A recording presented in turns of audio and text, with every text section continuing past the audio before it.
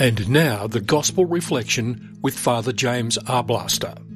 When I was growing up, I remember getting the impression that when we look at the Old Testament, we've got kind of this nasty God and weird, confusing sacrifices and all these laws and whatever. And then we've got the New Testament, and then we have Jesus, and we have all this niceness and love. And that's pretty broad strokes, but that's the impression I got. We're grown-ups now, we've moved beyond the Old Testament, and we really, therefore, don't need to pay attention to it.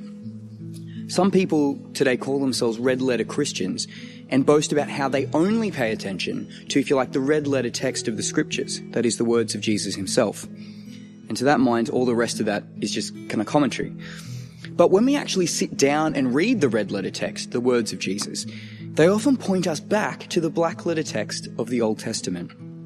And when we read that, like the portion of Exodus that we see from today, and we sift a bit through some of the language, we see that it's all the same God. Scripture is an interconnected whole, which reveals to us the heart of a God who is radically concerned for the well-being of the vulnerable. And I'm not sure as a society we have grown up beyond that call. Let's look at our bit from Exodus today. Don't be put off by my anger will flare and I'll kill you with a sword. Look beneath it. Look beneath it. What is it saying? It's saying, don't hurt people who can't defend themselves. Don't look at foreigners whose family and friends are far away, or don't look at people who aren't part of the official tribe. Don't look at widows who are desperate for money or children who don't have protectors. Don't look at them and try and take advantage of them. Don't do it. I love them and I care about them. And yes, they may not be part of the official tribe of Israel, but they are my people too.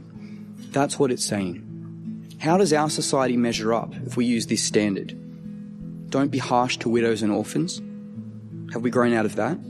Don't take advantage of people who need money and a loan. Don't charge them interest. Do we do that? If you're holding something as a guarantee of a debt, as a surety that someone's going to give you money back, do you give it back when they need it? How do we do that? Jesus' own words today do not cancel out the Old Testament, but continue its timeless message.